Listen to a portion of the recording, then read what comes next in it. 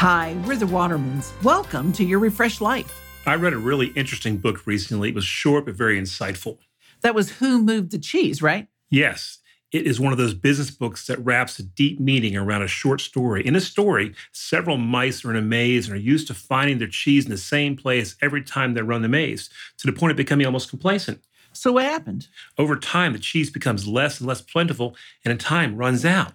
This is a lot like us humans, used to the same old day in and day out. And when chaos or crisis happens, we get stuck.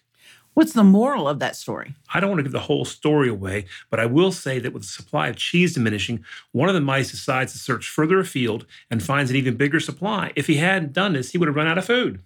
And that reminds me of Matthew 7:7. Ask and it will be given to you. Seek and you shall find. Knock and the door will be open to you.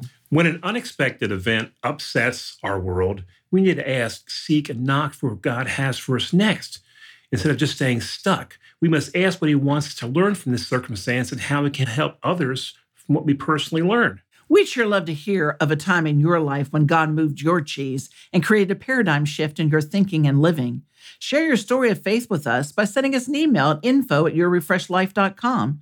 Join us also on our YouTube channel, Your Refreshed Life, where we'll be talking about chaos and coping with all of the crises of life. Remember, live refreshed. Share your refreshed life today.